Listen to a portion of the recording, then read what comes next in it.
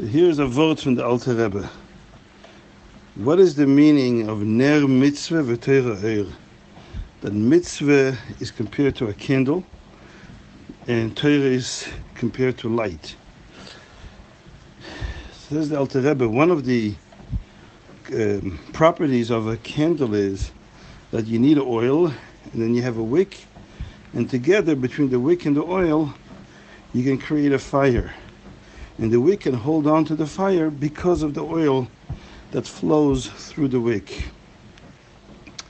Says the Alter Rebbe, but an interesting thing about a candle, that if you take the fire and put it in touch directly with the oil, like you take a burning candle and you drop it inside a cup of oil, the fire will go out. Here we see oil is actually a contradiction with the fire. And nevertheless, the only way to create the fire in this candle is when you have oil going through the wick. And the Alter Rebbe explains that this is a mashal for a mitzvah. A mitzvah and Torah in general provide light. Light, enlightenment. It gives us wisdom, understanding, insight. But the source of the mitzvah is from a place which we cannot understand. It defies logic, it defies understanding. It's limitless. Shashurim lefanov. This is on endless. Ein sof. It defies our enlightenment.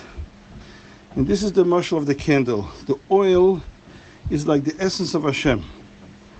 When you put the fire, the enlightenment, connect in direct contact with the oil, it loses its light.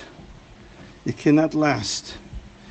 Because in the face of Hashem himself, there is no logic, there's no understanding. He's limitless.